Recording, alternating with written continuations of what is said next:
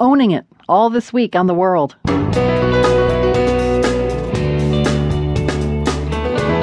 I'm Carol Hills. Marco Werman is on assignment in Kenya, and this week he'll have the stories of African women whose business is their own. They are able to come up with small businesses that they can earn living through savings and loan. They are able to put dinner on the table. Coming up, women owning it in Kenya. Also, Saudi women gain some political clout, and a reporter revisits her favorite hotel in the war-torn Syrian city of Homs. It was all lit up with Christmas lights. There was a whole array of new shops. It was a sense that the danger and the violence that we used to hear every night from the hotel had come to an end. Those stories, plus think twice about that shrimp you're about to eat, ahead on The World.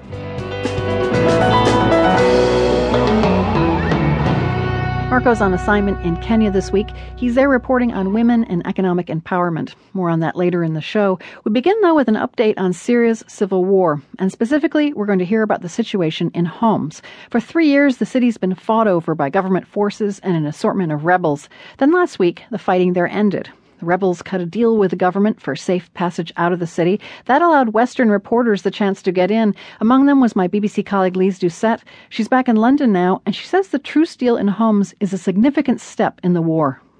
The opposition used to call Homs, and they still do, in effect, the capital of their revolution, since it saw some of the first peaceful protests against President Assad's rule and then saw some of the fiercest fighting. Now the government says that all of Homs is under its control. Is it an empty city? Are people returning? What's it like being there? It is a city both of light and of dark.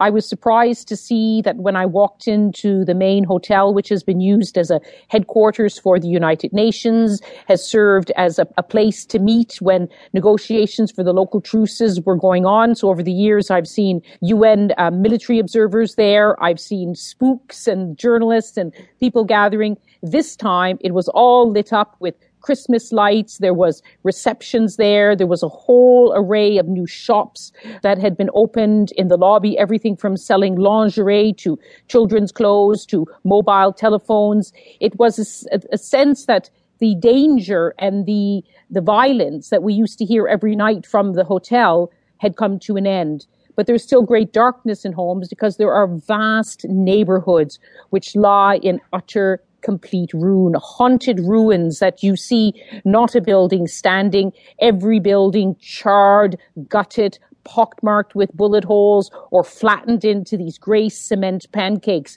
by the ferocious bombardment. And from those cities left the people who formed the backbone of the uprising against President Assad's rule. So it will take a long time before people come back to the city. And we're not just that buildings are rebuilt again, but a whole social fabric. It's hard to believe there are still people living in Homs after 3 years of violence and war. Tell us about some of the people you met on this latest visit. You can go through some neighborhoods in Homs and you'd think that there was never a war at all, where the traffic is bustling, the traffic lights are blinking, the pizzerias are doing brisk business, the cafes are full, people are out in the markets. And then you go to another neighborhood which is completely and utterly destroyed.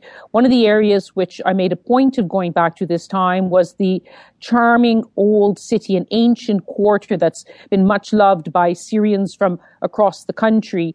It too had seen some of the worst of the fighting in this war. It was a besieged area cut off from the government to try to force the fighters there to surrender. We saw the local ceasefire unfold there in May 2014, and I went to the old city at that time to find a shattered city where not a single building was inhabitable, and where the fabled church of St. Mary of the Holy Belt had the stone floor of a stone church was scratched and scarred. There were no lights. The only lights were the candles being lit by the visitors who were so relieved to be able to come back to their place of worship. There were no pews, no seats in the church.